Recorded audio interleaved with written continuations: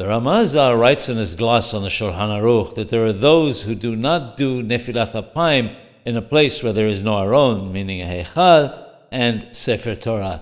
If there is no Sefer Torah, he adds that one should read the Tahanun, the supplication prayer, but without falling on one's face. If the courtyard of the synagogue opens to the synagogue and the Heichal, it's considered to be part of the synagogue for this purpose, as is the women's balcony.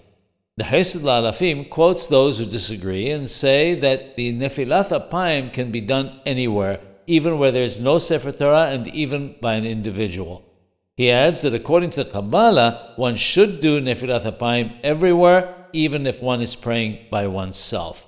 It should be noted that Sephardim never fall on their faces when doing Tahanun. Sephardim recite Tahanun anywhere, even Be'ahid, an individual by himself.